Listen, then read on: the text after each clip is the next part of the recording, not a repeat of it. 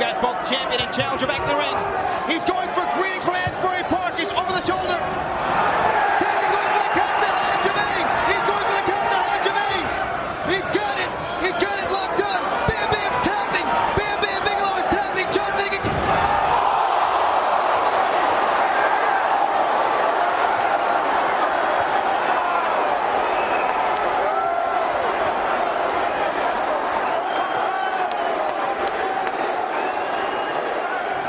Hello, my name is Bob Bamber and welcome to the Wrestling 20 Years Ago podcast, going back in the time machine to March of 1998 for Volume 3 of this month's show. 5 volumes for you this month, I think.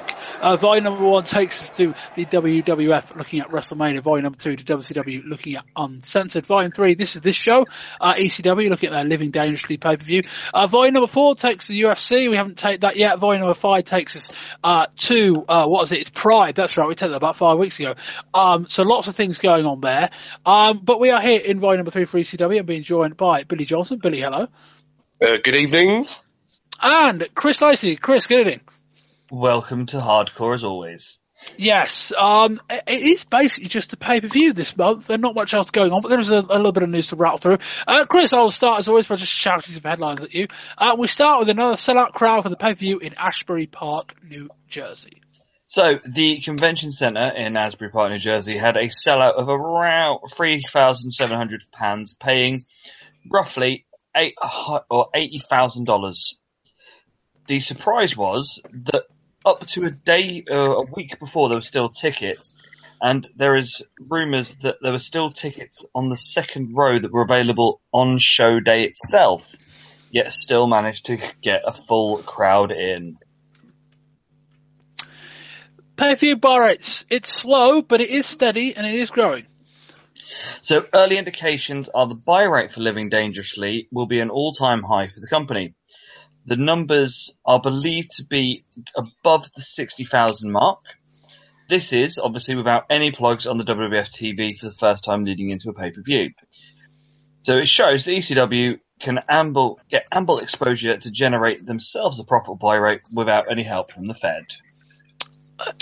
A weird interlude for me, Chris, but would you ever say that the WWF stuff ever really helped ECW on pay-per-view? Like, you know, I guess it gave them a little bit of buzz going to the first one, but I don't think it did.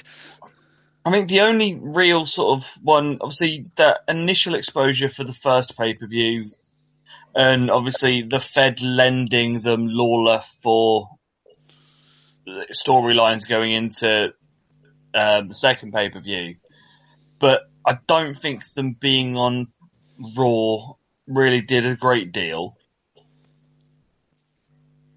Other than sort of, you know, get the news out there that there is this company that is having a show. But I think it's one of those, if you already know about it, you would have known already. Mystery, speaking of WWF, the plans originally for the mystery partner in the main event. So, the original plan for the mystery partner in the main event of Living Dangerously was for it to be Psycho Sid Justice himself, being a mystery debut for the partner. But, as is normal with Sid in his workings with lots of people when doing independent bookings, there were communication breakdowns. So there were two ideas floated. One would be that Sid was picked by Sonny's as hand-picked partner, and then for him to swerve and knock him out. But the chances of Sid doing this were less than 1%. The second scenario was that Bam Bam Bigelow attacked him as he was coming to the ring, him to be structured out, starting a Sid Bam Bam feud going forward. Obviously, this did not happen. Yeah, no Sid on the pay-per-view. TV in Pittsburgh is back. So, following last month's news where Pittsburgh TV was being lost because of the station chief not wanting wrestling, ECW have got themselves a new TV deal starting on the 7th of this month at 11 p.m. on the WNPA network on Channel 19. This has been in alliance with the viewer's choice taking up the pay-per-view, basically seeing that Philly, or Pittsburgh even, is a key market for ECW and expected to get good buy rates now that they have TV again. News on the Pitbulls. So, the Pitbulls, after their wonderful steroid accusations and arrests last year, have actually been to court and have been sentenced.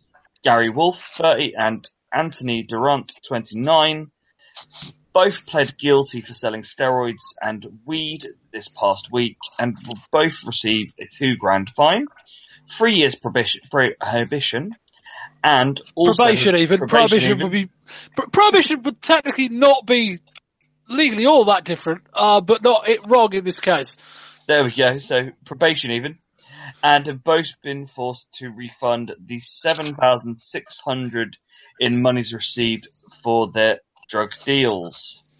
And I think ECW have also said, we're... I was actually relatively surprised that ECW even brought them back in after the stuff broke, but I think ECW have now said, we're not going to book them again. So there's that. Back on the pay-per-view front, we are not long away from the next one, as it's going to be, I think, early May.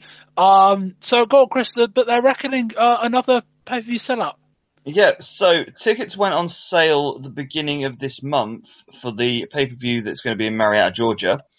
And they sold a record 800 tickets in the first day for $35,000 straight up. Even though the market in Georgia isn't very strong, with TV not really being on very much there, they are actually expecting an advanced sellout.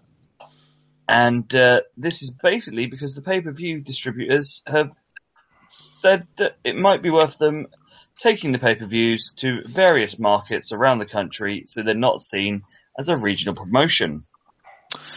And speaking of WrestlePalooza, we have most of the card already in place. So, by the end of this month, we have officially had announced Shane Douglas versus Al Snow for the TV title, or for the world title, Bam Bam versus New Jack for the TV title, Sandman and Tommy Dreamer versus Bubba Ray and D-Von, Lance and Chris Candido versus Axel and Bulls for the tag team titles, and Mikey versus Justin. Although not been announced as of taping, angles recently seem to build between RVD and Sabu, so maybe we're getting a singles match between them, and a match between Taz, maybe a squash match as a quick comeback, as a working with an injury at the moment. Billy, lots going on. Thoughts on any of that? Well, I'm generally quite shocked about hearing that Sid might be coming into ECW. Or was supposed to be coming in. I really can't see that sort of working with him. Being there, not a lot else really to talk about, is there? I suppose it's good news that they're doing good business in Georgia, is it? Yeah.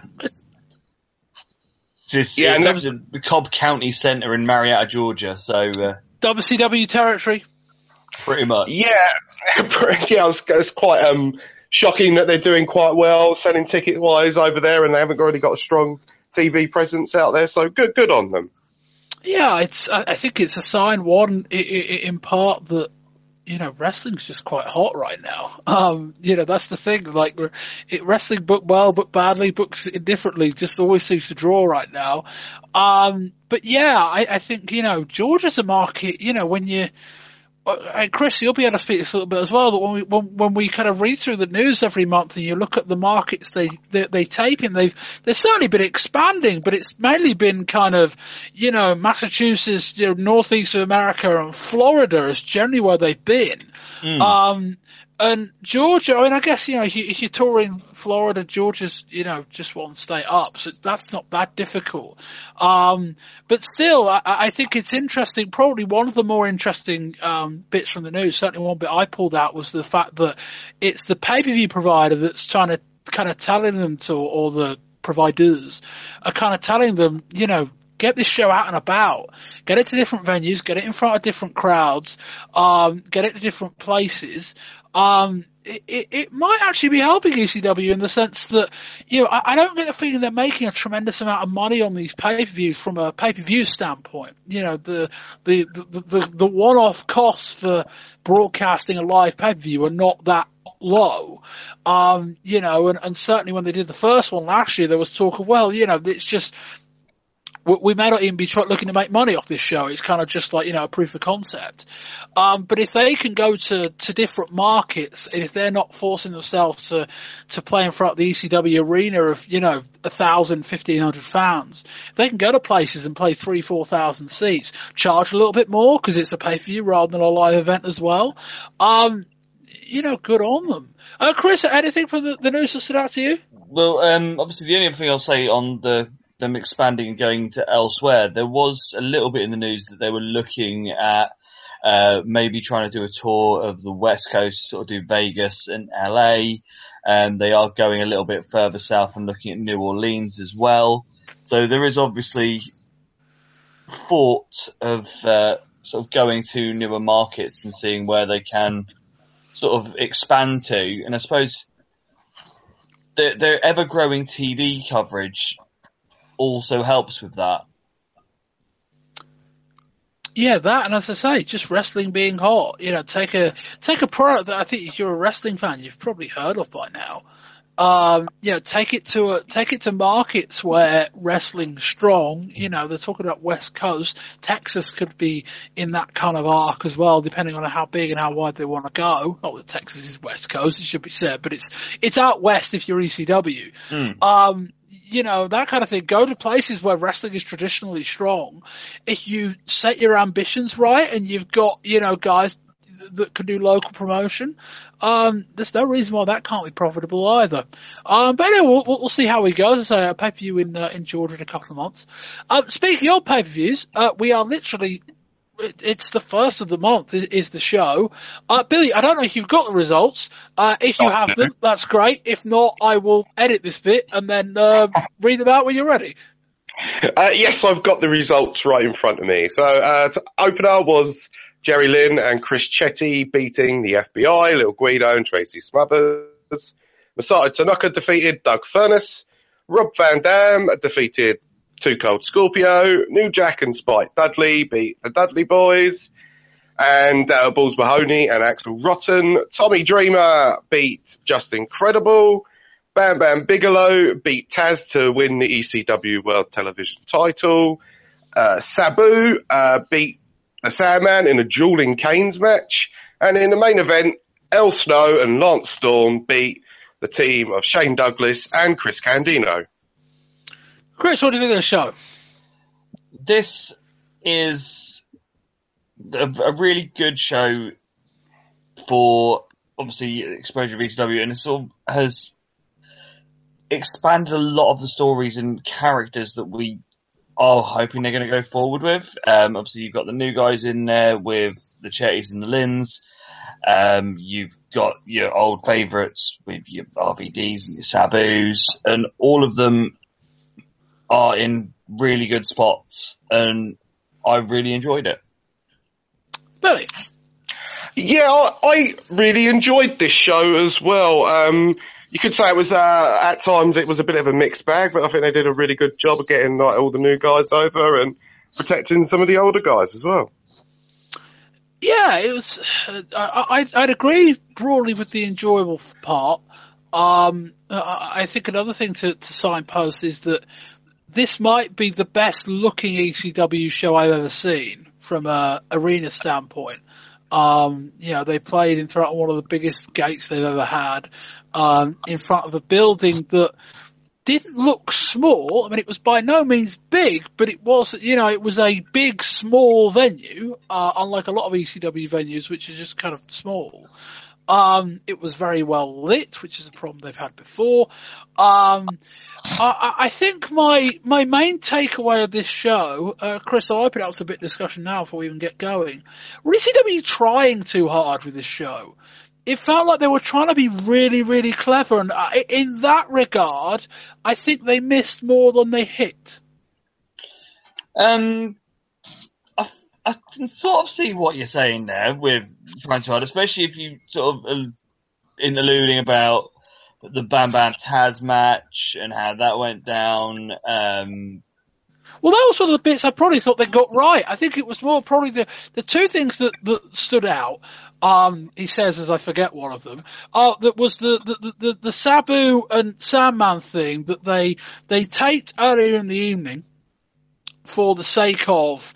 What did they tape it earlier? They taped it earlier in the evening for the sake of, one, in case anything went wrong / anything went too far, they could edit around it. And secondly, they wanted a break between the semi-main and the main event so they could hand out all the foam heads for the Al Snow thing. So that bit, conceptually that wasn't too bad, but they built this match up throughout the show as this thing that, it's far too bloody, the pay-per-view providers will never let us carry it. And then Heyman, after the ring breaks, and we'll get to all that in a bit, decides, we'll throw it in here anyway, and Styles like, okay, well, when the pay-per-view providers want to throw us off the air, then that's on your head, not on mine. And then you watch the match, it's like, it's just a normal match. Which is a bit weird. And just, the other thing as well was Van Dam and Too Cold Scorpio. Like, them guys going 25 minutes was it 25? It was a long match. Yeah. In what I would describe as an objectively bad match. Combine that with a few of the other things they tried, like Gemma Jameson's back, which is a bit weird. The main event was a little bit odd. I just felt like they were trying to be a bit too clever, and with the exception of what I thought the Taz and Bam Bam match was probably the highlight of the show. With the exception of that, I felt like if they tried 5 or 6 things, only 1 or 2 of them came off.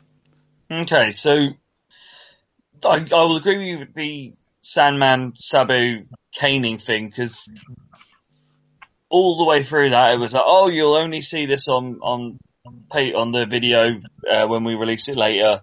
It's too extreme, it's too violent to be on. And to be fair, it was even pretty tame compared to some of the stuff you see on TV between those two. So it was tame compared to some of the stuff on the show. Yeah, so I can agree there that was well over-egged. That seems a bit silly of them to sort of play that up as the level of violence and as extreme and as hardcore and as so bad that it can't be seen on pay-per-view. And it really wasn't, and there's no real sort of reason for that. But I think in the context of how the show was going and where they fit it in, it worked as a sort of, we're going to get this special thing that we really shouldn't be seeing, but it didn't live up to what we should have got with that.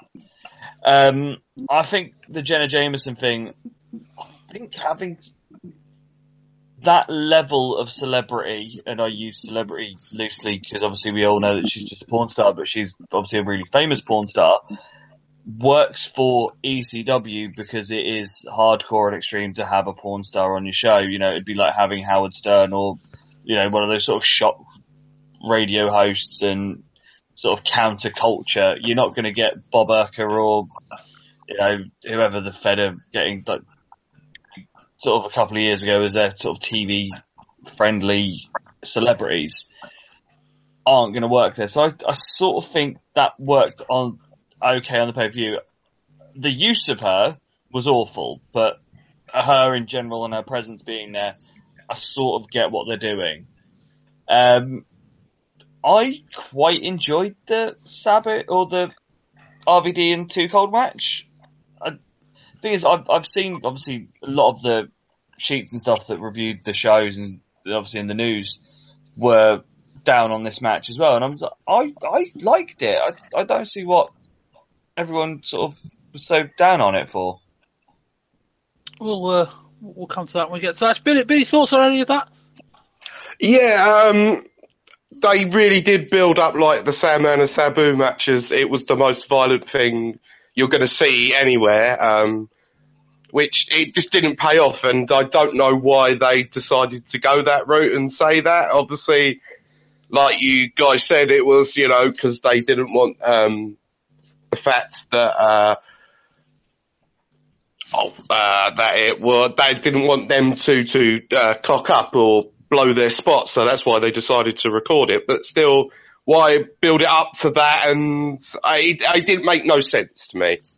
Yeah, I feel like there's a way of, I feel like you could have just said, we had this match planned for this point in the card, but we got most of the fans in the building, and then Sabu and Sandman just spilled out into the ring, and we were like, well, we ain't going to clear them before the show starts, might as well film the match now. You could have just said that and then said, well, this spontaneously happened earlier in the show. It should happen more often in theory, or before the show started rather. Therefore, we're going to show it you now. That could have been a way around it. But anyway, I suppose we should probably actually get onto the show itself. We start the show with a cold open of Taz arriving in the building. It's dark, so I'm guessing it's the night before. He walks into an empty venue that looks tiny, at least without anyone in it. He says he's ready. We cut live to the ring to Joey Styles. We're in Asbury Park, New Jersey. The lighting looks good, as does the crowd. This is by some distance the best looking ECW pay-per-view we've had. Opening up the show, it's the FBI, Little Guido and Twisted Smothers with Tommy Rich versus Chris Chetti and Jerry Lynn. Guido mugs off the camera, gets a spin kick for his trouble. Really should be said, this is the best ECW venue has looked. I've said that about 4 times now. Smothers gets caught coming off the top. Lynn tags in but eats some chops. We get the usual spot where Guido gets used inadvertently to elbow drop his own teammate. Lynn heads to the top and hits a plancha to the floor for the first big pop of the night.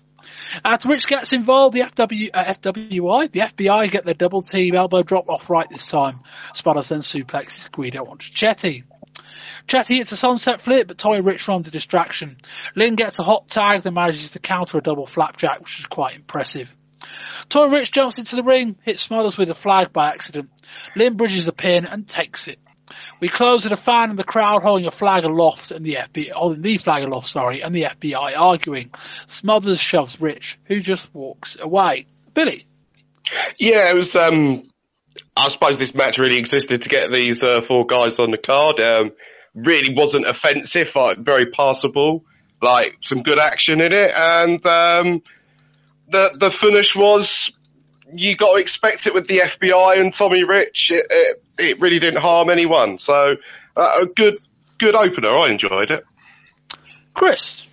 Yeah, it's basically a fun opening match. Get the crowd going. You need this sort of a match. I think works best as an opener than having something that's like ultra violent or even sort of super technical to start with. Is just get that out there, get the crowd warmed up. With obviously, I know they'd already seen Sabu and Sandman by this point, but for the TV audience, it's a good ease in, and who doesn't love the FBI? Yeah, me. They've grown on me a little bit, and they've gone from being abhorrently bad to well, at least they're good in the roles they're in. But they are very much opening card fodder. I mean, let's give them enough credit and say they are far greater than the sum of their individual parts. And let's also say that they now have an act down that is somewhat serviceable. But I wouldn't say I love the FBI. This was very much an opening match performance from all 4 guys, which is fine. They did okay. Chetti looks quite good. He's got a long way to go. Lynn's solid, and the FBI, as I say, are compelling enough as an act. But this is a 2-star match. They aim for 2 stars. They reach 2 stars. Job done. And I think we'll move on. Next up, it's Doug Furnas with Lance Wright versus Masako Tanaka. Wright starts off with the mic. He talks of his connections to Vince McMahon, and then he bought out the contract using WWF money. That was the contract of Wing Katamura, who should be participating here, but instead it's Doug Furnas. Fans chant, Lance Wright takes it up the ass, doodah, as Tanaka gets working on Furnas's leg. Tanaka hits a swinging DDT for a 2, then a running Death Valley driver. They're calling it the Spicoli driver. Furnas hits a powerbomb pile driver hybrid. He folds up and Tanaka into a pinfall for a 2. He follows out the lovely release German suplex, a reminder that Doug Furnas is really good. Furnas hits a Frankensteiner, but Wright gets on the apron and distracts him. The fans start booing after they have a miscommunication in the ring. Tanaka then, presumably they were going for the finish, because Tanaka then just hits his standing elbow and picks up the win for an incredibly flat finish. Afterwards, Wright gets on the mic and berates Furnas for a bit. He says he and the rest of the group of the guys up north know what it takes. Furnas is about to wipe him out here. Wright name drops Jim Ross, Bruce Pritchard and Vince McMahon. Furnas tries to walk away. Wright won't have any of it, so Furnas flattens him. Furnas grabs the mic and tells Wright to pass the message on to Vince. Tell him to kiss my ass. Chris. Fun, big lads wrestling. Tanaka is an absolute beast, and I want to see more of him. Though I will say it was a little bit sloppy at the end. I don't know whether it was these two just haven't sort of worked together, communication breakdown or what, but yeah, the finish was a tad sloppy. Billy. I enjoyed this match throughout, but it was sloppy, it was ugly, and it was awkward at points, and especially that flat finish. But yeah, and considering going in, I was very excited to see Doug Furnas and Masato Tanaka, because originally it was supposed to be Wing Kanemaru, and I've seen a lot of Wing stuff from FMW, and it's mostly garbage matches, so this was probably better than what we would have got if it was Wing and Masato Tanaka, so there's always that, I suppose. Yeah, the action in the first 4 minutes wasn't good enough to counteract the fact that the finish was so bad, I think is what I would say. Like, Furnas can do some shit really, really well, but this was not a good Doug Furnas match.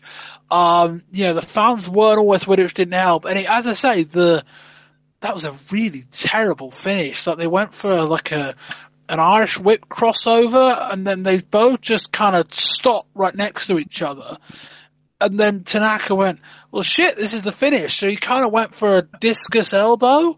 But I'm presuming he was meant to be running while he was doing it.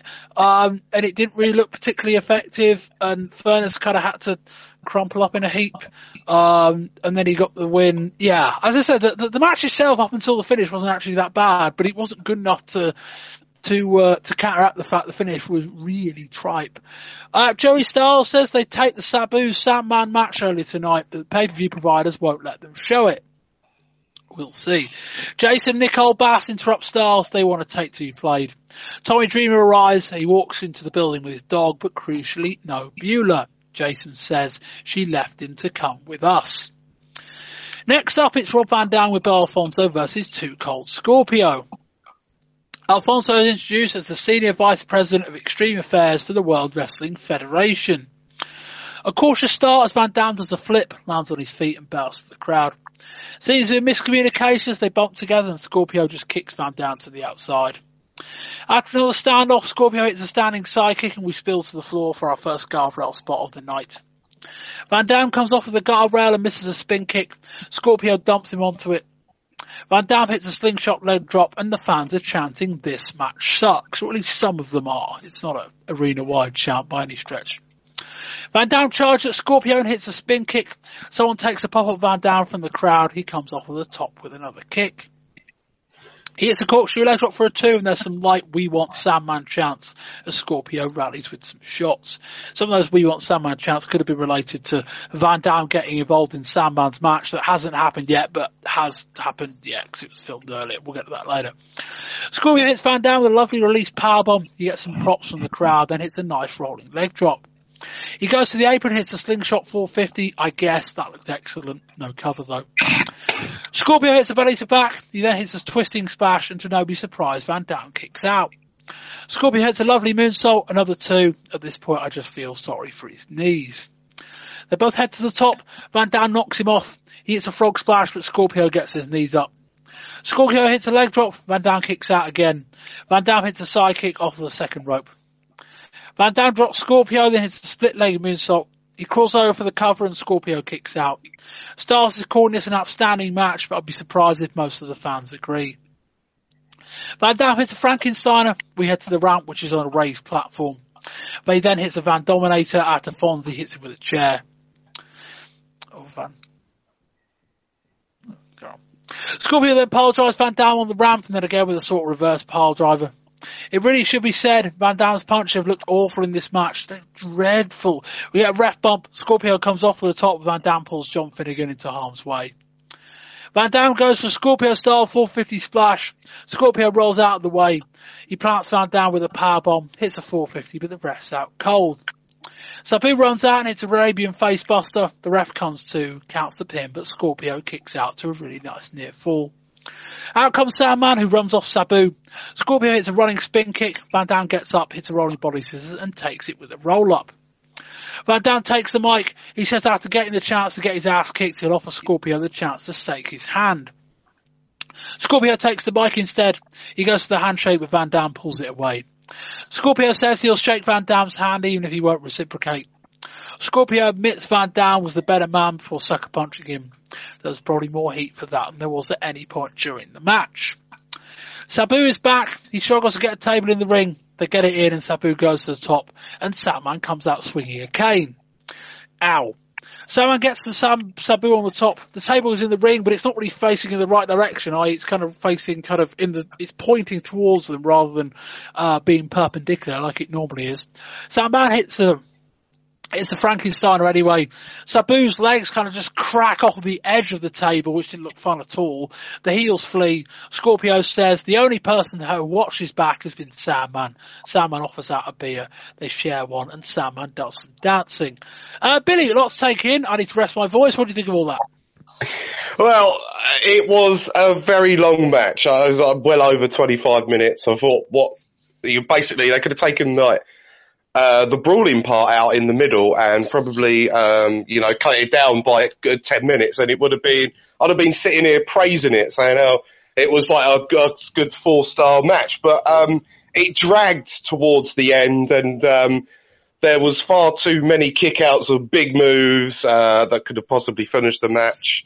But, as you pointed out before, Bob, that, tends to happen in Scorpio matches. Any more, Billy? That's it, yeah.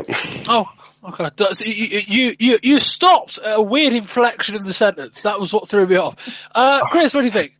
See, I liked this. I think it showed what RVD is good at. Obviously, his punches are awful, but his kicks are great.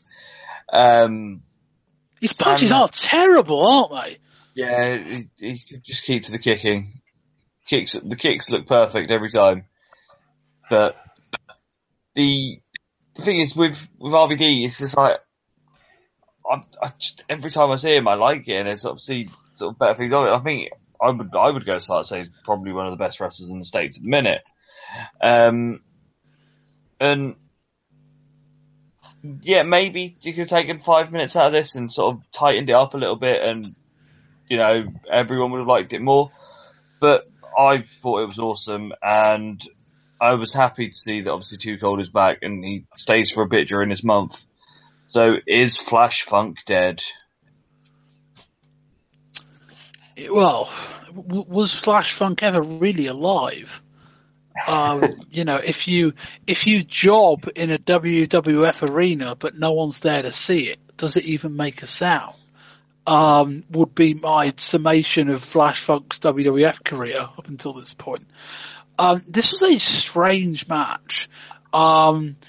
It was weird to have such a long match so early in the card. Now, granted, I suppose if they had a dark match, if they had the Sabu Sandman thing on, for the sake of the live crowd, it wasn't that early in the card. It would have been the midway point of the show, which traditionally for ECW, generally they'll put the longer matches.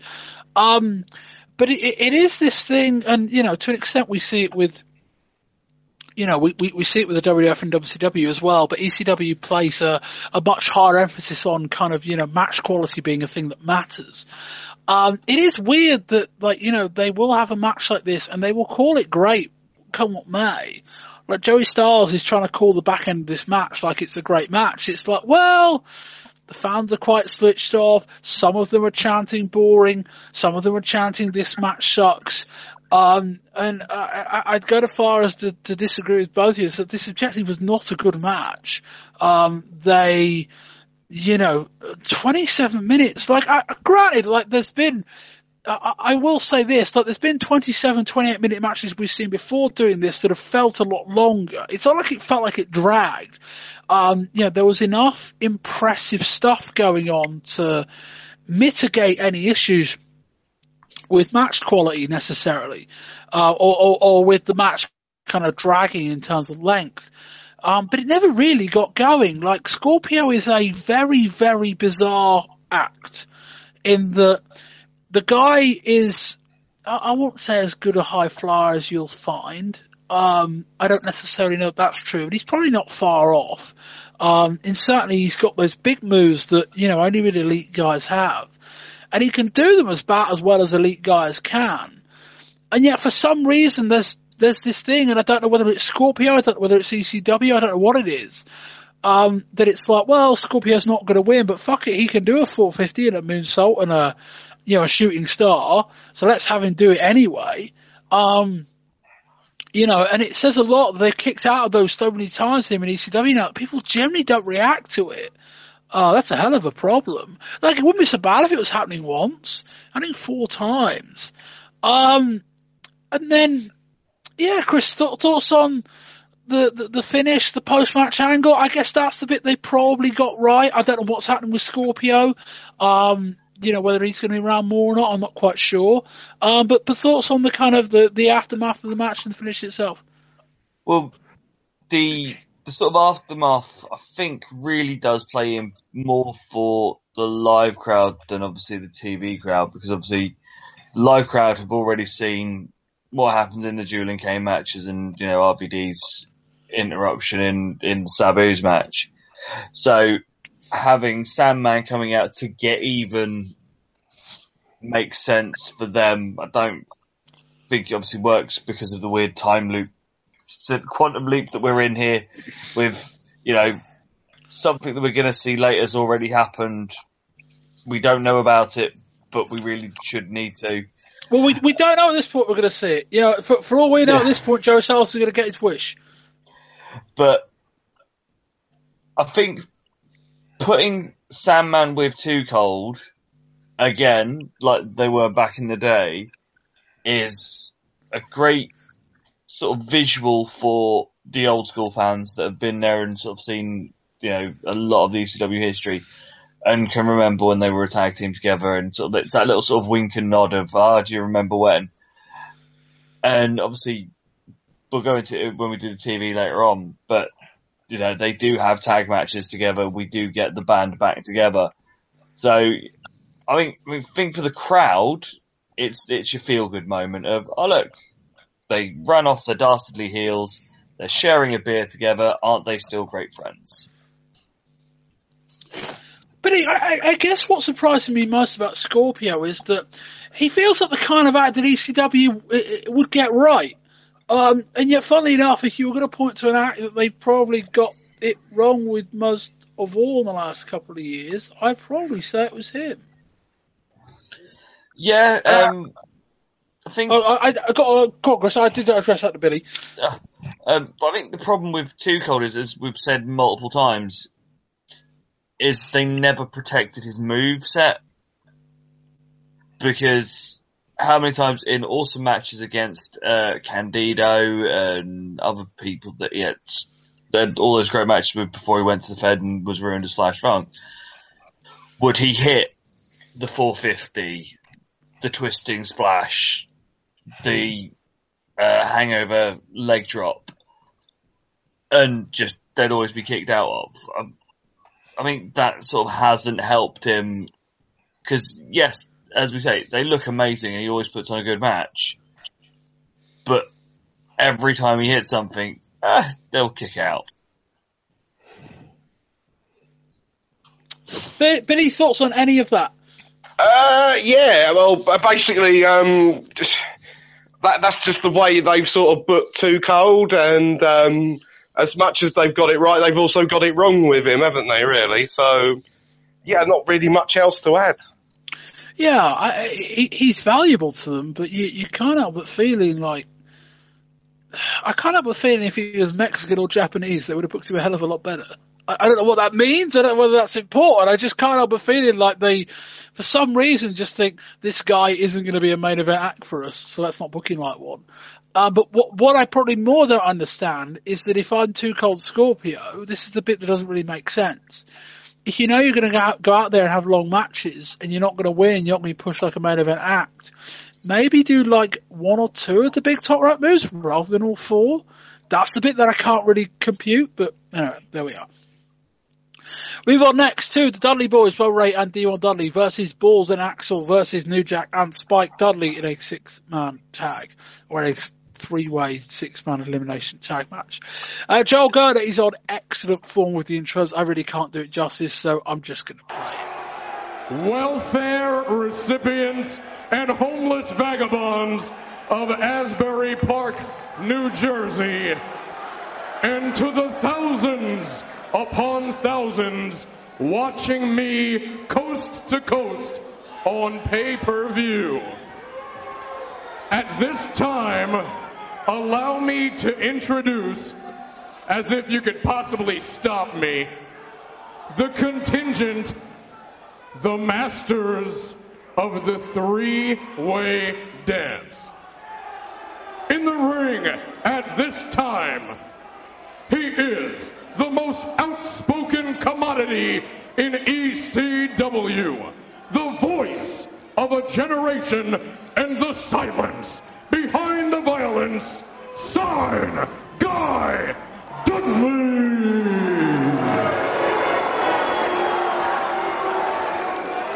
Also in the ring at this time, standing before me and intimidating the masses, from the Twisted Steel section of Dudleyville, 25 3/8 inches of the largest arms in the world, attached to the man that last night took such liberties with your mother.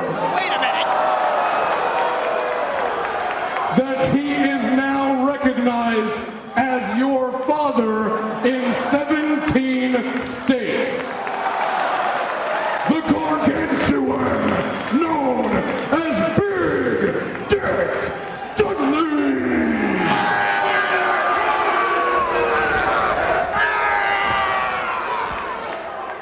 I apologize on behalf of ECW for the comments. And then there's me.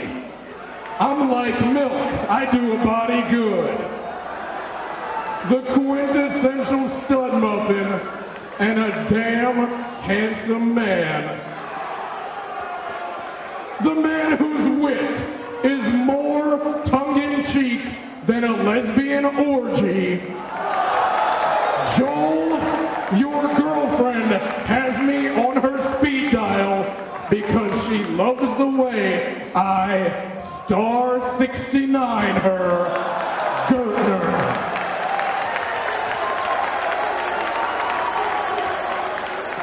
Competing tonight for your viewing pleasure. First, currently getting jiggy with it at my left. Straight out of the south side of Dudleyville like popcorn butter. He weighs in at a slim, trim, buff, cut, ripped, chiseled, and jacked. I'm so good. 200.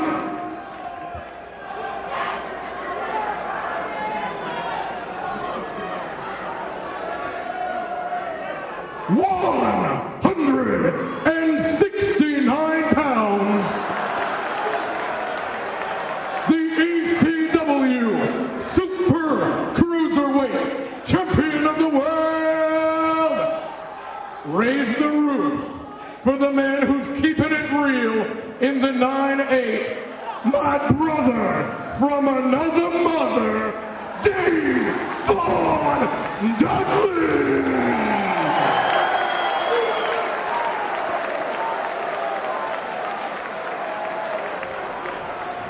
his half-brother and tag team partner, hails from the Dudleyville shore. He weighs in at a rough, ready, and rambunctious 350 pounds, and he is Pamela Lee's brand new man. Take it from me, I've seen the videotape.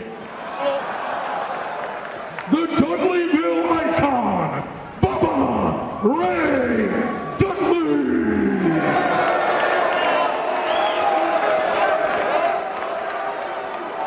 At this time, sound man, please cue up the music for tonight's enhancement talent. He does end by saying that Devon Dudley is an optimistic 169 pounds. Maybe one of his legs, I suppose. Anyway, we had a brief four-man brawl descends. Brief four-man match descends into a brawl, inside and a brawl outside. There's no New Jack and Spike yet. Ball whist with a leg drop. The crowd are at this point completely flat, at least until Bubba gets the chair up. The music starts, so here comes New Jack and Spike. The music keeps going, so they basically got a wide-angle shot of about 3 or 4 different things going on at once. They started swinging chairs. Axel's bladed, and he's now in the crowd. That's smart. Security are at least holding back the fans, and that can only be for one thing. And for context, we are nearby a quite high balcony. Devon gets put on one table, Bubba gets put on the other. New Jack and Spike climb to the balcony. I'd guess they're 15 feet in the air, maybe. They both dive off. Not for the first time. New Jack may have overshot his jump a little. Not that it wouldn't have hurt otherwise. Spike goes through the table cleanly. New Jack goes through it pretty cleanly on his side. We finally head back towards the ring. Spike does a spinning DDT onto the ball through a table. Bubba lobs Spike into the air, which disappointed the fans who wanted to catch him. Or lob Spike onto Axel, rather than into the crowd. They 3D balls and eliminate balls and Axel. Bubba and Devon hit guitar shots. Spike hits Devon with a DDT from the top rope. New Jack comes off of the top with a chair. Looks horrid on his knees, but he pins Devon and wins the match. Billy? Yeah, the usual fun ECW walking brawl. Had the insane balcony dive spot as well. Really, it was a lot of fun. I enjoyed it. I can't really pick out anything negative towards it, really. Chris? As always, we must have our standard tag team walking brawl, and it delivers the goods every time. Obviously, that highlight reel worthy balcony dive will be in the intro package, I will imagine, for a while, until they do something that tops it. The one thing I will say, though, this was a little bit tamer than usual in their use of weapons. Maybe because it's obviously on pay-per-view, and some of the newer pay-per-view providers that have got it, they don't want to go all out with, cheese graters and some of the hits to the nuts and random household equipment that they usually bring out to these fun soirees. But the one massive improvement on this, that what we haven't had recently, is the fact it's Spike and New Jack and not the Gangstanators. Because they had run their course, and, they don't have the chemistry that either of the original teams had, and forcing it wasn't doing either of them much good, other than, the fact that we knew what we were going to get with the brawl. Yeah, it didn't have the weapon stuff, but it did have a big ass giant, balcony dive. Maybe they thought that was more important to showcase that. Maybe they thought that, maybe they also thought, well, shit, we can't try and play out this idea of this Sabu Sandman match being this wild brawl, and then have something that's objectively kind of more wild later on or earlier in the show, depending on how you want to look at it, I guess. So there's always a theory on that front. This was, we've said it 100 times now, but you kind of go to an ECW show, you do expect one kind of wild walking brawl. If this did nothing else, it ticked a lot of boxes. It was a bit convoluted. I'll be honest, I wasn't completely sure the makeup of the match until probably right near the end in terms of who was on whose team or what the format was. Not that it necessarily mattered. The balcony spot was really, really good. New Jack's knees. His knees, man, I forget everything else. Another balcony dive where he basically missed. This wasn't quite as bad as the one from last year. The one from last year where he kind of landed on his face. This one he kind of hit the table and then kind of fell over the back of it. But while they want to do it, it's fine. It's an enjoyable stuff. And, the other thing we didn't mention, we played the promo. Billy, how good is Joel Gertner? Joel Gertner is amazing, and I get a kick out of every single promo that he cuts. Chris, same question. He is, we will be doing end of year awards at the end of the year. He's pushing his way in for promo of the year, I think, if he can keep cutting stuff like this. The thing is, with Gertner, he has been constantly improving. Initially, obviously, it was lots of sort of innuendos and, it was the same sort of jokes over and over again. He's doing that, but he's got it down so much better now. And I think adding the level of heat that the Dudleys get, and the fact that he will quite happily play off that as well and sort of just make it even more and feeds everything. It just makes the Dudleys better. And he's definitely going to be ECW's top talker.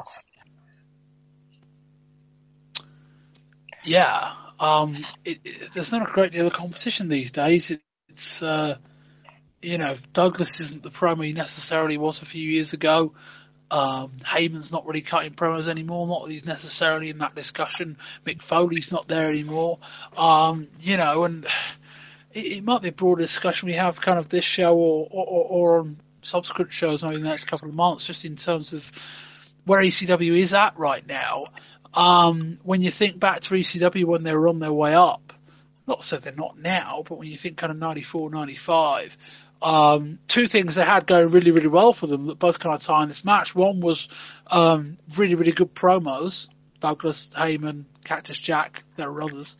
And two was really, really good tag team wrestling to one degree or another, which they don't have at the moment, I don't think.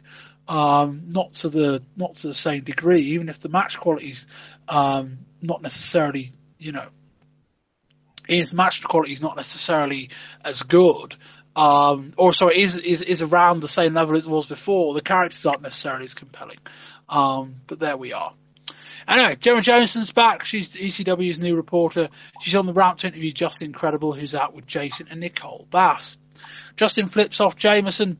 Jason eyes her up, but with Nicole Bass watching, he doesn't do it for too long. Jameson says she's going to interview who she wants. Tommy Dreamer comes out. Dreamer cuts the interview short and just kisses her. Joey Styles says, Tommy Dreamer going boldly where every man has gone before. Up next, it's Justin Credible with Jason Nicole Bass versus Tommy Dreamer. Dreamer hits a slingshot plancha, taking Justin and Jason out. We brought into the crowd, then back to the guardrail. On the ramp, Dreamer catapults Credible onto a chair. Credible roll out for a while. Dreamer shapes for a DDT on the ramp, but Credible crotches him on the guardrail instead. In the ring, Dreamer catches a crossbody, hits a fall-away slam. He puts Credible in a tree of woe and puts a chair in front of his face, then drop kicks it. Dreamer attempts a splash off the top, but misses. He gets dropped shoulder first onto the chair. Credible then hits a reverse DDT onto the chair. Dreamer does the Spicoli driver and the fans chant, Louis, Louis. Credible hits a tombstone pile driver and out comes Beulah in a neck brace. She goes arm in arm with Credible and then low blows him for DDTing Jason, and out comes Nicole Bass. Bass bear hugs Beulah, Mikey limps out, knee brace and all, and Whipwreck hits a stunner on Bass, which is probably in theory at least, is a throwback to Austin stuttering China, I guess. And then Drew DDT's Credible after all that and picks up the win. Chris? I was a little bit underwhelmed with this.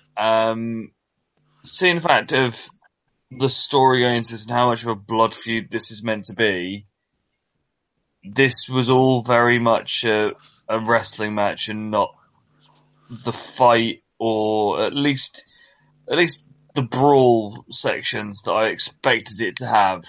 Especially if you look back at what we saw last month when they had their first blood match and they were wrapping each other in barbed wire and, you know, that level of hatred. After that happened, Justin, that's incredible to Beulah and broke her neck. Yet Tommy wants to just sort of have this as a wrestling match and it's not violent and fighting. And so yeah, I think I just sort of where they'd got to with the story, what it should have been, it wasn't. Billy. The bit at the beginning was very fun with Gemma Jameson, and I thought he put good heat on Justin where he didn't want to talk to the hot girl. You know, who doesn't want to talk to a hot girl? And you know, at least he got her on the card. He got a big pop and everything and whatnot. As for the match itself, it was pretty much a dud. I expected so much more. Like Chris was saying, you know, they had built it up over the last few months to be an absolute blood feud, and you thought they were going to go out and, you know, go balls to the wall, but it really didn't sort of pay off like that. It was a bit of a disappointing match, and I didn't like the finish either. I thought it was. I just didn't enjoy it in general. I was very underwhelmed with this match. Yeah, very forgettable. You know, also it's 1998, and Billy, you just said, you know, it's nice that we've got a porn star on the card somewhere. You know, it's. You know, I talk about ECW trying too hard. Like, I really don't know what the hell. You know, why is Gemma Jameson there? Like, I've got no idea. Like, well, I mean, I kind of do, but it's like. There's no tangible benefit other than, oh, it's just another thing. Like, I talk about ECW trying too hard. This felt a bit like that. The match itself was okay. Like, I don't know what Tommy Dreamer is anymore. It doesn't help the fact the guy seems permanently injured to one degree or another. It doesn't help the fact that he's really only good at one match. It probably doesn't help the fact that he hasn't really done the thing for a while. Like, Dreamer's just a baseline now in ECW. He's not really you know, at least when he was feuding with Raven, as tiresome as that often got, it felt like he was building something. Now it just feels like Dreamer's this gatekeeper of the mid-card. And, you know, like, yeah, and it's fine. Like, he'll always get a reaction. It's Dreamer, you know, like, you know, keep him babyface, he'll probably be fine. But yeah. Like a very forgettable match. Again, a little bit of overbooked finish. They've got the whole thing with Nicole Bass doing the China thing, except in this instance it's you know, shitty version of DX, I suppose, is one way of looking at it. Yeah, very forgettable would be my main description. Not for the first time where Tom and Dreamer is concerned. Next up, it's Bam Bam Bigelow versus Taz for the ECW television title. Joey says Bam Bam Bigelow double-crossed the most miserable man on the planet. Bam Bam is from Asbury Park, so he gets a big reaction. And I'm a little bit surprised this isn't the main event.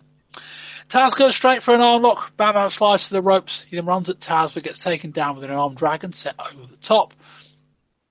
Bam Bam slams Taz with a powerbomb.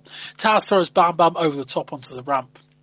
Fuck, reads my notes, as Taz shakes for a side suplex and just T-bone suplexes him straight off of the ramp and into the first row. It looked really good, although fucking hell, it was a bit dangerous. Thought they could have got that easily wrong. And I thought Bam Bam got a bit too quickly as well. But Taz, they both basically fell off, and mercifully neither one of them landed kind of head first on top of the guardrail. Bam Bam clotheslines Taz over the guardrail back into the ringside area, and then DDTs him back into the ring. He goes to the drop and just about hits his moonsault. I think that was by design, and Taz kicks out. Bam Bam brings the table into the ring. Looks like the one Sabu half went through earlier on. He goes to put Taz through it. Taz reverses it and sort of flapjacks Bam Bam through it. We spin into the crowd. Bam hits Taz with a road sign. Taz then tells Bam Bam to hit him, so he does. Back in the ring, Taz goes for a Taz mission. He jumps onto Bam Bam's shoulders. Bam Bam staggers around, falls backwards, and straight through the ring. Styles reckons Bigelow was tapping out as he went down. There's just a chasm until Bam Bam crawls out of the hole. Apparently, the idea was that Bam Bam was going to let Taz come out of the hole and then hit his finisher on him. But Taz wasn't really all there, as he wasn't for a lot of the match after the bump earlier on the stage. So Bam Bam dragged Taz out of the hole and just covered him for a 3, which actually may have been a little bit better. Billy, a lot to unpack, but I thought this was the high point of the show. Yeah, definitely the match of the night for me. I do like to see these two just beat the hell out of one another.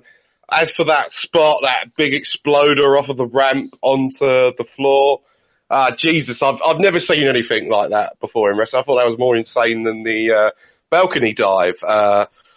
Obviously, both of them weren't selling too much, which could be a bit of a problem, but they're both big main event guys, so I could sort of understand why they would do that, because obviously the way they've been built up and portrayed in ECW. Really good match, solid match. I was surprised by the outcome as well. I really thought Taz was going to go over. But they seem to have got their way out of that by doing this big spot at the end where they broke the ring. Yeah, it's worth saying that apparently the ring wasn't rigged before the show. Well, let me flesh it out a little bit. Apparently they went to a lot of time, effort and expense creating a ring that could be rigged during the match. And so the bit towards the end where Bam Bam and Taz once again spilled to the outside, which in the mechanics of putting together the match made very little sense. But apparently they moved them to the outside, and then that gave them enough time for Mikey Whipwreck and Chris Chetty to come out and apparently just pull a couple of beams out from underneath the ring in the corner they were going to do the spot. And then they returned to the ring and then they did the spot. So it wasn't like people were wrestling over a trapdoor or anything like that throughout the show. Chris, what do you think? Holy fuck. This was awesome. I think Taz's head does hit the barrier slightly on that T-bone to the outside, which would sort of explain why he was not really 100% with it afterwards. This was everything that these two should and would have had as a sort of match. They, Bam Bam has sort of upset Taz to the point of, Taz wants to kill him and Taz is trying to kill him. And then it takes something as massive as breaking the fucking ring to stop Taz. Yes, Bam Bam was tapping in the Taz mission before they went through the ring. That doesn't matter. He put him through the fucking ring. This was just awesome. I didn't know the whole sort of moving the couple of boards out. How they managed to get Mikey and Chetty out there and in and out of there with no one noticing them. Well played. But yeah, this we do speak about times with ECW when something happens which will be on the intro video forever. The moment with the chairs with Funk and Jack, the dive, the first one of the dives from the balcony, this will now be on there. Yeah, and they did this was just a very good match. Bam Bam's really good. He's a guy with big enough size, but I'd say Vader's better, but I think Bam Bam's more versatile. Not to just pigeonhole them both in the role they're in. But I think one of the main differences is that it feels a lot more believable when Bam Bam's selling than it does when Vader's selling. And I feel like Bam Bam's capable of a lot more. And it's testimony to them both that he's, about twice the size of Taz, and yet this felt like quite a credible match. And that's not easy to do. It's testimony to how well they've built Taz, etc., etc. This match was probably more a couple of spots than it was a great kind of match bell to bell. But the T-bone suplex spot almost looked too good. I'd want them taking more precautions on that, because it really isn't about how far you fall. It's kind of more about how you fall. And a T-bone suplex off of maybe a 5-6 foot drop, something like that. Maybe a little bit less, maybe 4. Bam Bam's crossing that, that kind of ground level, if you like, or the ramp level, kind of facing downwards. And there isn't really enough room to rotate anymore. So he kind of like pivoted off the guardrail and landed on the floor. I feel like if you were going to do a spot like that, you may want to take more precautions. But, it is ECW and all of that. The rest of the match was fine. And then, we come back in and, whether any of the fans spotted them, whether it was particularly obvious what was going on, if they did, I don't know. But Taz jumps on Bam Bam's shoulders. Bam Bam staggers around the ring. Styles says, I think I saw him tapping, which, they didn't really push too much further than that. And then Bam Bam just kind of drops, and they go straight through the ring. This is like, whoa, this is great reaction from the crowd. And then, it may have worked. I don't want to say works in their favour, knocking Taz Spark out. But sometimes less is more. We talk about Too Cold Scorpio being the opposite of that. Sometimes, if you're going to do a big spot like that, just pin the guy. You don't need to do anything else. Don't need to have the guy, sometimes a crappy finisher after a big spot like that isn't really worthwhile. And Bam Bam just dragging Taz out of the hole and pinning him looked really, really good. Billy, any more thoughts on the match or the spots or anything else? No, not really. Just that it all looked rather very snug and stiff, and that's what I really like in my wrestling. Chris? I think we've sort of covered this, that, go out of your way and watch it.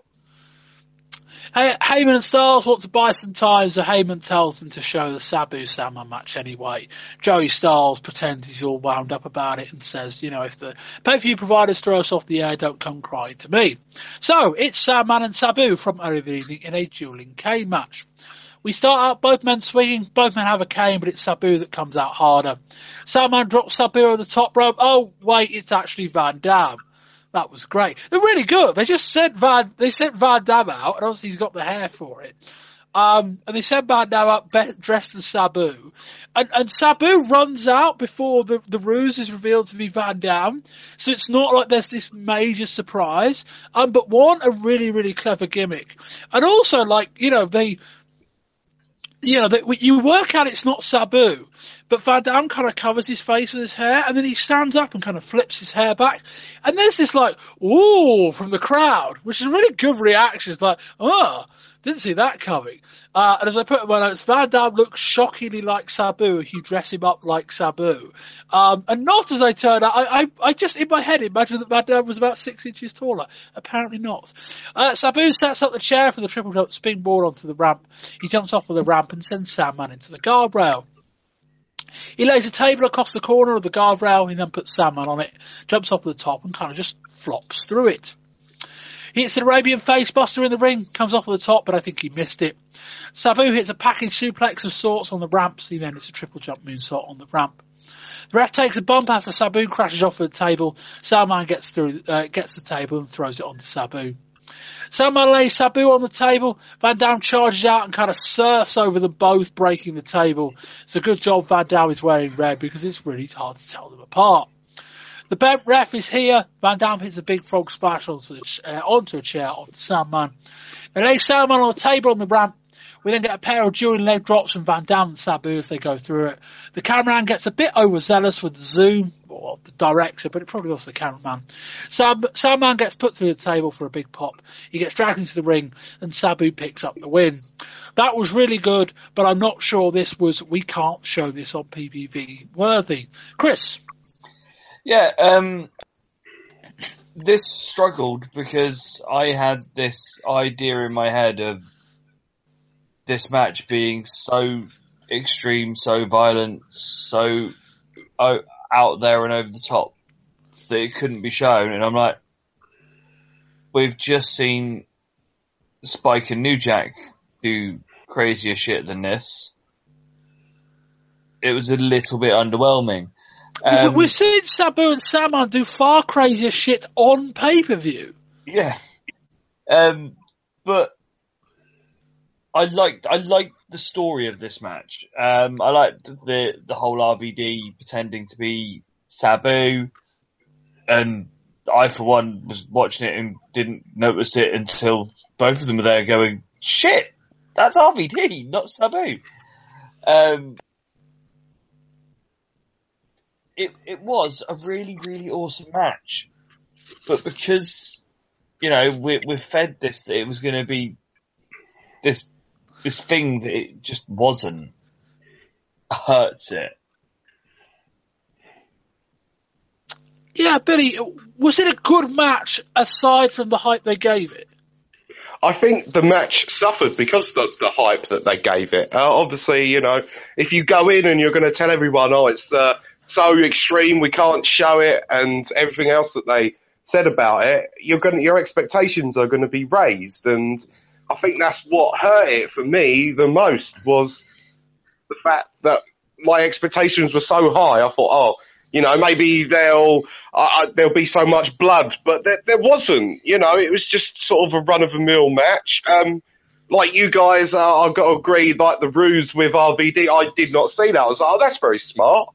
Yeah, I've never sort of seen that before. That's a good gimmick. They could go forward doing that with RVD and Sabu.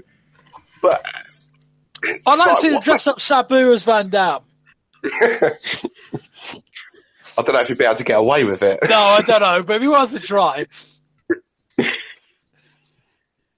But yeah, it's just strange. When have ECW given a shit about that anyway? They never really explained why it happened earlier in the show, why they didn't show it. And yeah, I think Dave Meltzer talks about Joey Styles having a credibility issue, or beginning to have one, and yeah, he is starting to. They're more and more now, they're trying to use Styles as, this, all-rounder, this commentator come, presenter come everything else. And they're trying to use him to move along a lot of these angles. But to do so, they're kind of having to kill his word. He's having to say things that objectively aren't true. He's having to call matches great that aren't, and all of that. Styles says this is a great match. This is not this match we can't show on pay-per-view. It's no. And it's you'd have just shown the match. As I say, I think a far simpler explanation would have just been to say, look, we got the arena set, we got the ring set up, and 15 minutes before we went on air, Sabu and Sandman just spilled out to ringside. We were live, we couldn't put the pay-per-view on air, but we had the cameras rolling. We'll just show you this match later on, because it just spontaneously happened at this point, rather than at the point of the show it should have done. I think that would have been far more palatable, and would have saved the credibility of a lot of the guys involved. That being said, it was fine. Like I say, the highlight of the match was probably the bookends. The Van Dam bit was really good at the front. The bit in the middle was fine. We've seen far better from Sabu and Sandman, far crazier certainly. And the bit at the end was good. The spot of the finish was really nice. It would have been another highlight reel moment, but so the camera just went zoom and it kind of just ruined the whole thing. But yeah, quite good. But as I say, it's when you build it up that much, you got to deliver. And in that sense, they didn't. Anyway, we cut back by. Quick thing on that. Just sort of you were saying about Joey's being credibility, everything. Do you think it is time that they have a second voice then? And maybe if they can come up with one, because I don't think Heyman's that good at it. I think Heyman's too intense. And I also don't know that him and Styles are a good pairing. They've tried Rick Rude, who was a unqualified failure. But yes, probably, but I don't know who it would be.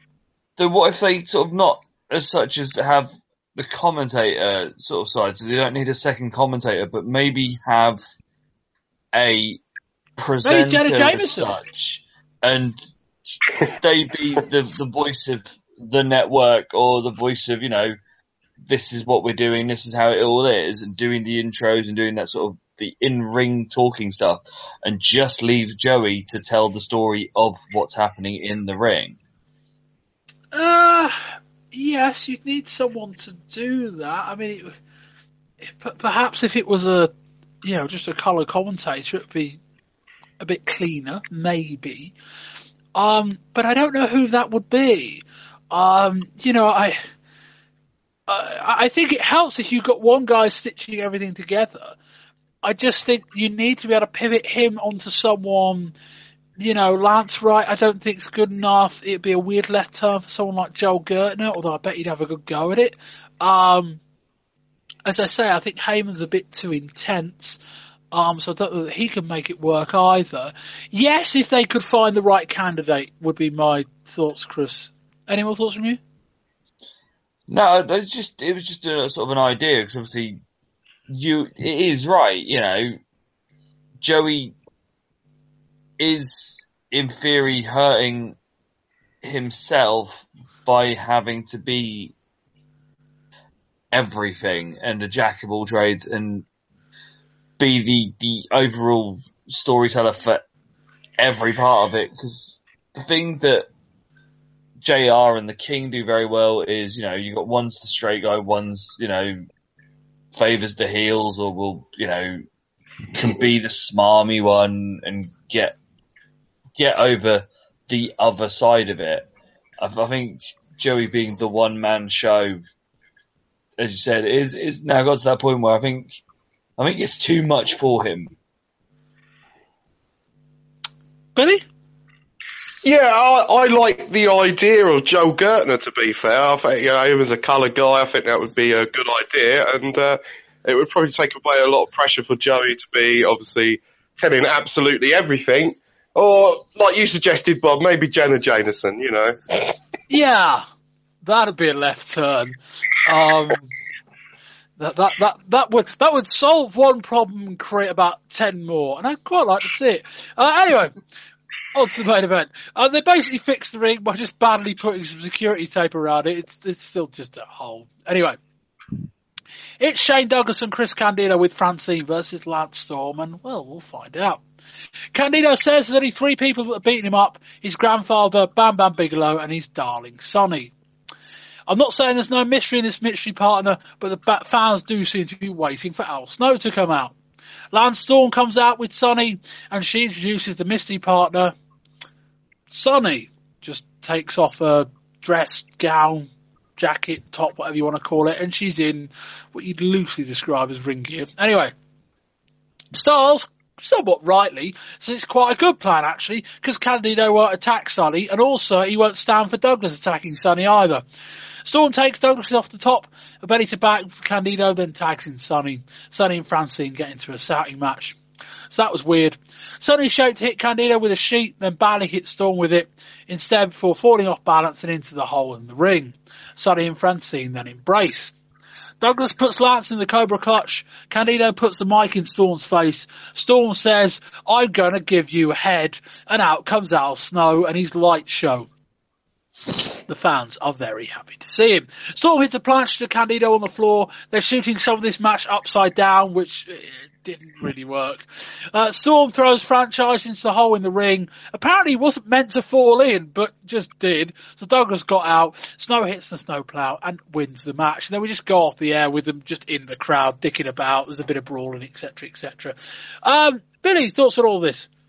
Oh, well, where do I start? I did not like the thing with Sonny at the beginning where she's announcing herself as the partner, and you could sort of see the swerve coming from miles away. Now, they were trying to imply on commentary that Lance sort of knew that Sonny was going to turn on him, so that's why he had the partner in place. I still thought it sort of made him look a bit stupid. I think that's probably just me thinking that. But it was quick. Obviously, because they've got a broken ring, they can't really do too much. And I like the fact that they had Al Snow pin Shane Douglas. You know, they've been building him up really well over the last few months. So, yeah, I think that's a good idea to have Al Snow go over. Chris? I liked this. It worked for what it needed to be. Obviously, you got the beginning bit where Sonny comes out as the tag partner. I thought that was genius in a way because, you know, it was so obvious, yet no one would have thought it.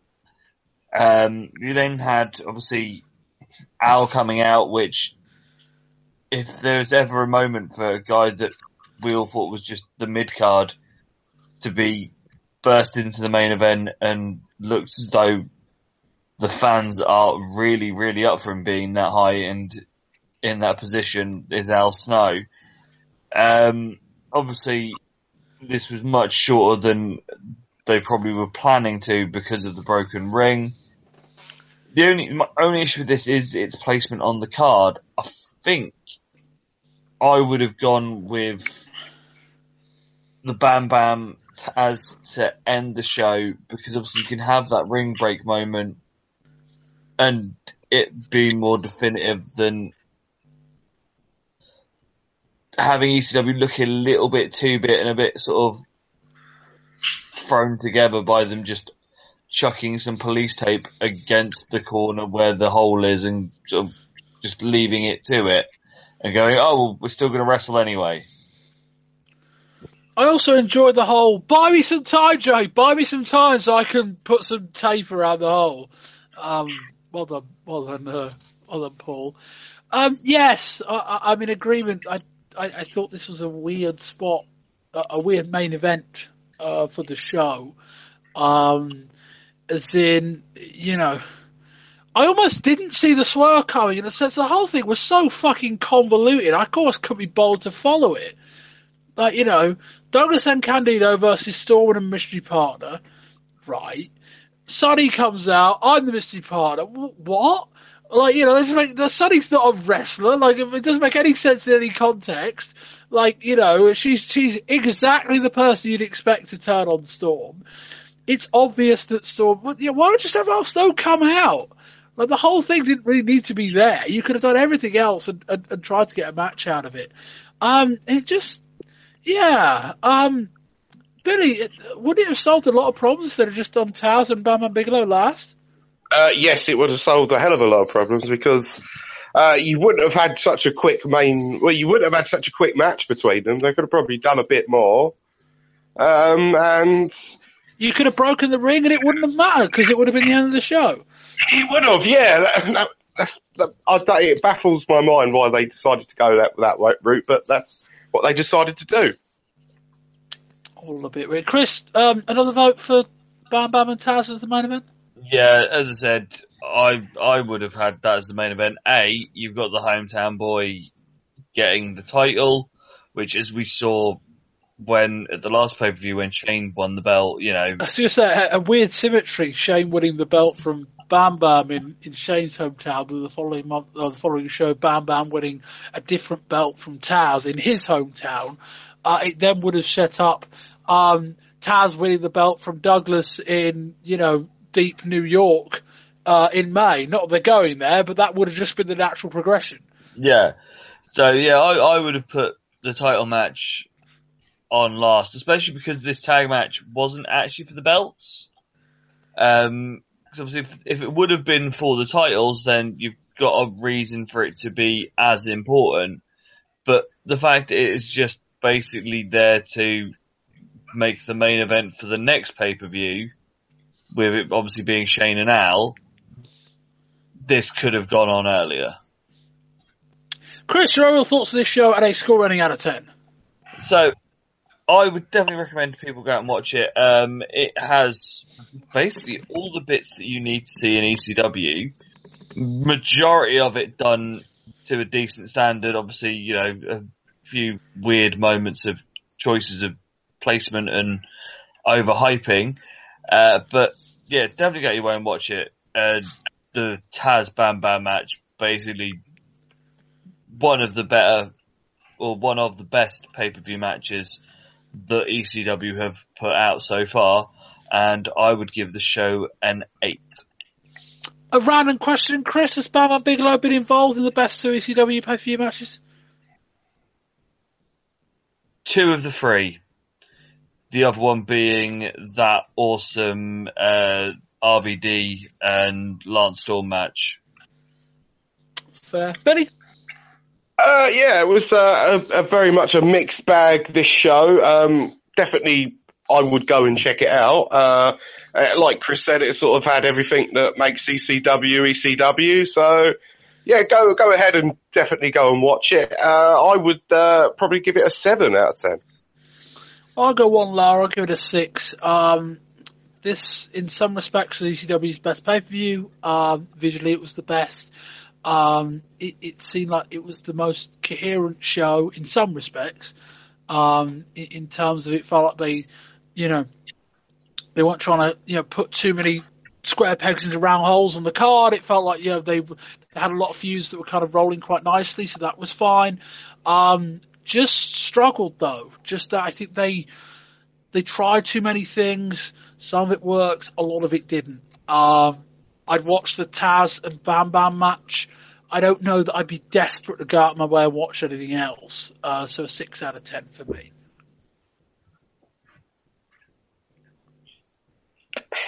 So, going into ECW TV for the month. First week's show is pretty much just highlights from Living Dangerously, including the whole of that match that was too extreme for pay-per-view of Sandman and Sabu. We do, however, get a statement from Paul Heyman regarding the situation with the tag team titles. Candido and Storm are still the champs, as no one has beat them. Heyman couldn't give a fuck if they don't like each other. They have to defend the belts, and if there is any funny business, whoever is the perpetrator will be fired. Also, on that show, we do get a promo from the Triple Threat, where Shane apologises that the TV title meant as much as the world title. He was going to say they were the same level. That was until Bam Bam won that. He also says that Al Snow has crossed the line, and he wants to know who the better man is, and challenges him to a match at WrestlePalooza.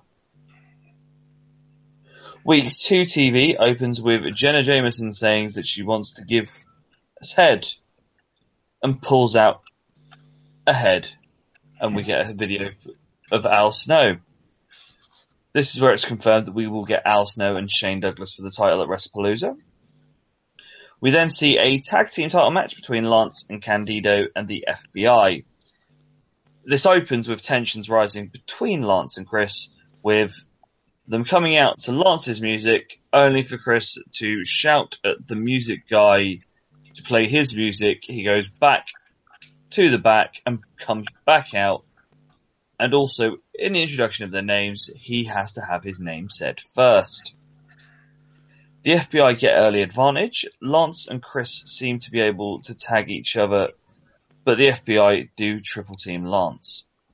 Lance and Chris manage to get onto the same page and hit a doomsday device, but Chris's ego stops the pin. They do manage to get the win after hitting a super kick into German suplex combination. We then see RVD and Sabu teaming up to go against Sandman and Too Cold Scorpio. Match opens with a brawl. After the usual weapon usage, we finally get some wrestling between Too Cold and RVD. Sandman and Sabu brawl as you would expect. Sabu hits an awesome top rope Hurricane Rana, but then fucks up the triple jump to the outside to follow. He does it again properly this time through a table. Sabu and RVD hit their version of Total Elimination, and Sabu wins after hitting an atomic Arabian facebuster from the top. We then get a Bam Bam promo where he tells us that he now wants to be referred to as the Taz Killer.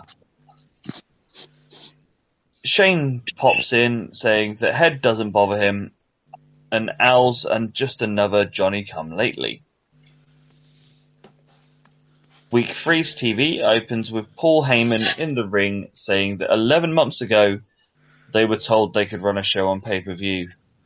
Some companies said they still can't show their pay-per-views because they're too violent or too sexy. But the fans have faxed, emailed, and because of the fans, they now are on Cablevision. We get a Shane promo where he basically sort of goes into the reason that ECW exists because of his success. A fan lobs a head in the ring, and this causes Shane to absolutely lose it. So much so that he starts grabbing Francine and sort of wrenching her wrist, and shoves Candido to the ground, only to be calmed by Bam Bam. We get a glorified squash match between Axel Rotten and Balls Mahoney versus Danny Doring and Roadkill, where Balls and Axel win after a pair of massive chair shots. We see the FBI going against Sandman and Too Cold Scorpio. Too Cold takes early advantage with an array of kicks until Guido hits a swinging neck breaker and the tides turn. They double team Sandman. Too Cold managed to get the hot tag, but with this he accidentally bumps into the ref, which brings out bent ref Jim Jones. The FBI triple team, hitting Too Cold with a chain, until Sandman basically just starts smacking everyone with a cane, including the bent ref, and pins Guido. We then see Justin, who now has his entourage of Nicole Bass, Jason, and Chastity, going against Tommy Dreamer.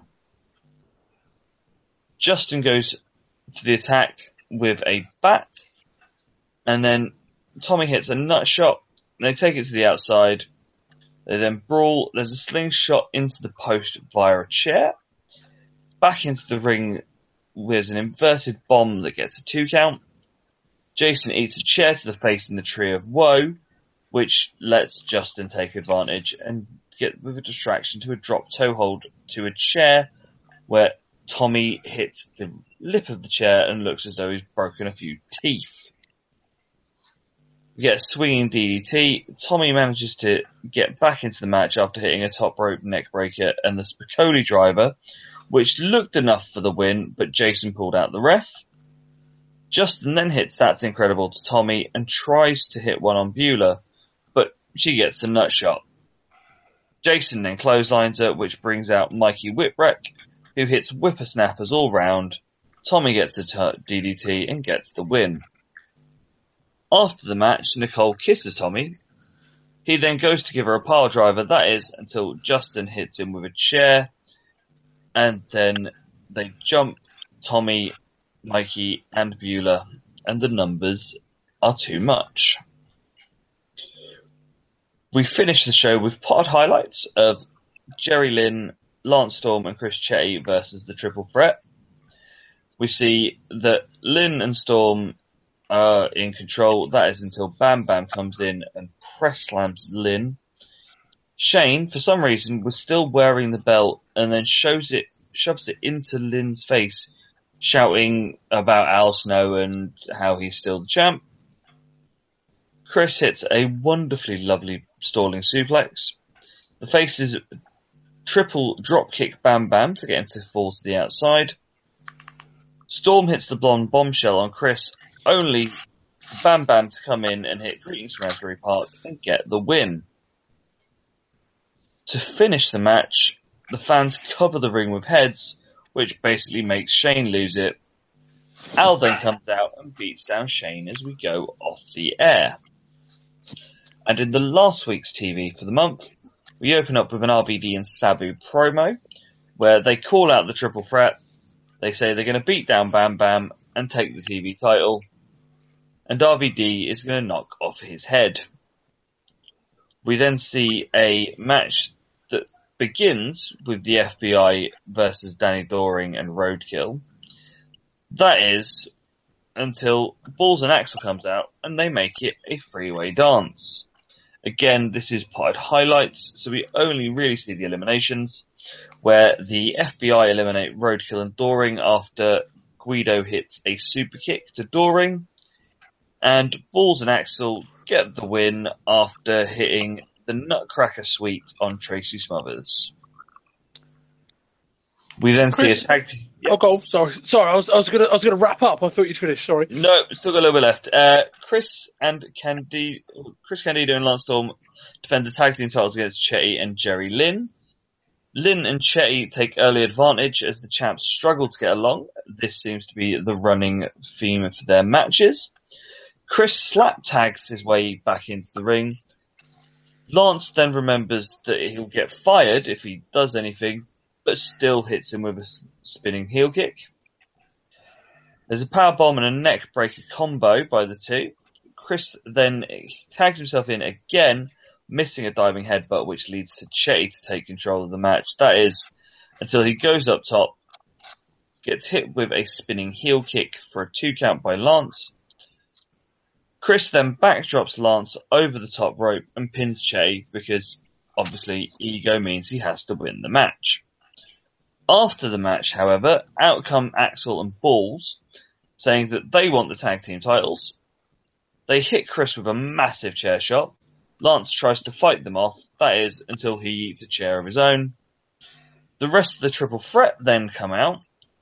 They get beat down too, that is, until Balls gets hit in the balls by Bam Bam, and then Bam Bam hits Greetings on Asbury Park on both of them. We then see a match between Sandman and Bam Bam. This opens up with Taz calling out Bam Bam, saying that he was the better man, and he shakes his hand. Again, jump cuts and highlights of the show. Bam Bam seen with a jumping Sandman to start the match. They brawl to the outside. Sandman does a table suplex, then goes after a ladder. He then gets the cane and seems to crack Bam Bam in the eye, which gets a 2 count. This is quite a disgusting bleeder on the eye there for Bam Bam. Bam Bam manages to win after hitting Greetings from Asbury Park. We then also get highlights of RVD versus Al Snow. Opens up with RVD hitting multiple kicks and rolling thunders and getting 2. Al manages to catch RVD in what was a horrible looking slam. We get the brawling to the outside. Al hits an Asai moonsault into the crowd. Back into the ring, Al hits chair shots and DDTs and gets a 2. Fonzie manages to get his way into the ring and gets involved. That is, until RVD hits the Van Daminator, but misses the follow-up splash. Snow hits a snowplow. This brings out Sabu, who accidentally hits RVD with a chair, letting Al get the pin. As we leave the TV, the ring fills with heads, and there is dissension between RVD and Sabu. Chris, very well done. I'll come to you first. 4 weeks of TV, would it be fair to describe it as kind of fairly inconsequential? They're pointing the nose in the direction of May's pay-per-view, but it's far enough away where they don't want to give away too much too soon? Yeah, obviously the main thing running through TV this month is obviously the dissension between the tag team champions. And obviously the whole thing of if they screw each other over, they'll get fired. But most of this month's TV hasn't even been full matches. A lot of it has just been sort of potted highlights of matches. So yeah, they're not really sort of putting too much stock into it. But obviously, to finish the month, seeing RVD and Sabu having some dissension, wonder what that will bring us next month. Billy? What I think I liked most about the TV this month was the build with Chris Candido and Lance Storm. It's very intriguing to see where it will head and what's going to happen with it all. I'm sure ECW will throw us a curveball at some point in all of this story. And Bam Bam Bigelow and Sandman match was very violent. That was more violent than the Sandman and Sabu match, I guess. And I suppose not a lot has really gone on, but like you say, they're not really wanting to give too much away before the pay-per-view. So, and I think that'll wrap up this month's show. A big thank you to Billy Johnson. Billy, thank you very much. Oh, no worries, Bob. Thank you. Billy, promote Twitter, anything else you'd like to say? This is your opportunity to do so. Yes, you can follow me on Twitter at Billy_J83. And if you like any British wrestling, then go and give at Brit Rest Review a follow on Twitter. And we're posting blogs and interviews up there almost on a daily basis. What is the latest in British wrestling? I've kind of completely zoned out on it the last 3 or 4 months. Everything's sort of building towards the Dream Tag Team Invitational in Fight Club Pro. Rev Pro are still, knocking out their monthly shows, and I think they're doing a really good job over there. I don't really follow Progress, so I really don't know what's going on down there. There's so many different promotions now, Bob, but there's a lot of big shows coming up in May, and I think that's going to be a really busy time for British wrestling scene, with Eve having their big show. Rev Pro have got a big show. Progress have got 3 big shows. So it's one of those of looking at it. Are we getting to the point where there's too much maybe with like all these companies getting as big as they're trying? Because obviously you've got Progress running Wembley. You've got obviously Eve are getting big. I think Eve are a thing to themselves though, with them being like obviously female only. But, they are. But you've got obviously Progress trying to get bigger, doing Wembley. You've got obviously Rev Pro with their obviously links with New Japan, sort of a stable sort of thing. Fight Club Pro seem to be trying to do bigger and bigger shows as well. Yes. There's only a finite amount of people that could go to all these things. Oh yes, but the audience seems to sort of be growing. I'm always seeing new faces. I'm not seeing the same old people. I see the same old people at the much smaller shows, but at the bigger shows, there certainly seems to be an audience. Most of them are wearing Bullet Club shirts, but if they want to come along and they want to support a brand, then all more power to them. Yeah, there's only a finite amount of talent to go around as well. I guess is always the problem. Chris, go on, buddy. I was just going to say, everyone's sort of working for everyone, so until someone sort of takes over and starts signing guys up to contracts, I suppose WWE have sort of done that, but they don't really see any one else's competition out there for them, obviously. What's happened with WWE in the UK? Are they doing anything? I'm not asking questions I expect a lot of our listeners probably know, but this is the only point I really take any notice, so I might just edit this bit out. Well, the sport has obviously gone down the shitter. That's not happening. So they obviously are not going to launch this WWE UK. And there's still a lot of guys that have contracts, and Pete Dunne is sort of on TV every now and again. I would assume I don't really follow the up-to-date product. So is he appearing on WWE all the time? I know he's on NXT every now and again. I would say he's on NXT sort of most months, but then they sort of batch tape, so... Well, yeah, then he can take his other bookings elsewhere and whatnot. Yeah. I suppose. Chris Lacey, thank you for that update, Billy. I think I might just check in with you at the end of each time on the show just to find out what's going on, because I don't really pay much attention anymore. Chris Lacey, thank you very much, Chris. Promote away. So, Super Brawls is for all my musing on WCW. We haven't done Starrcade yet because of stuff going on with me and just not having really enough time to do that sort of stuff. But we will get that sorted before Tom goes off to Mania. But Show and Tell with Tunes has been coming out. We've had, from this very parish, Rory and Eric both being guests on there in the past sort of month or so. So yeah, if you want to hear what they think of other things other than wrestling, you can hear their musical musings on Show and Tell with Tunes, which you can find that on Twitter as Tell with Tunes, and just search iTunes and Podbeam and any other podcasting providery thing, and you'll find it all on there. And as we race towards show 100. if there's one thing people do not want to hear me talk about, it's music. So I'll safely rule myself out of that one. That would be a very weird show. Yes, we have, I think it's 5 shows this month. So it's a bit weird. We take the Pride show like mid-February, and I think we're going to end up taking the UFC show like early April. And they're going to be shows 5 and 4 respectively. And then as my washing machine revs up, we then got the 3 wrestling shows this month too. And not also to our Patreon. If you'd like to do so, you can chuck $5 my way by going to patreon.com/wrestling20rs. Other shows this month, volume number 1, WWF WrestleMania, quite important. Volume number 2, WCW Uncensored as well, and this obviously is volume number 3.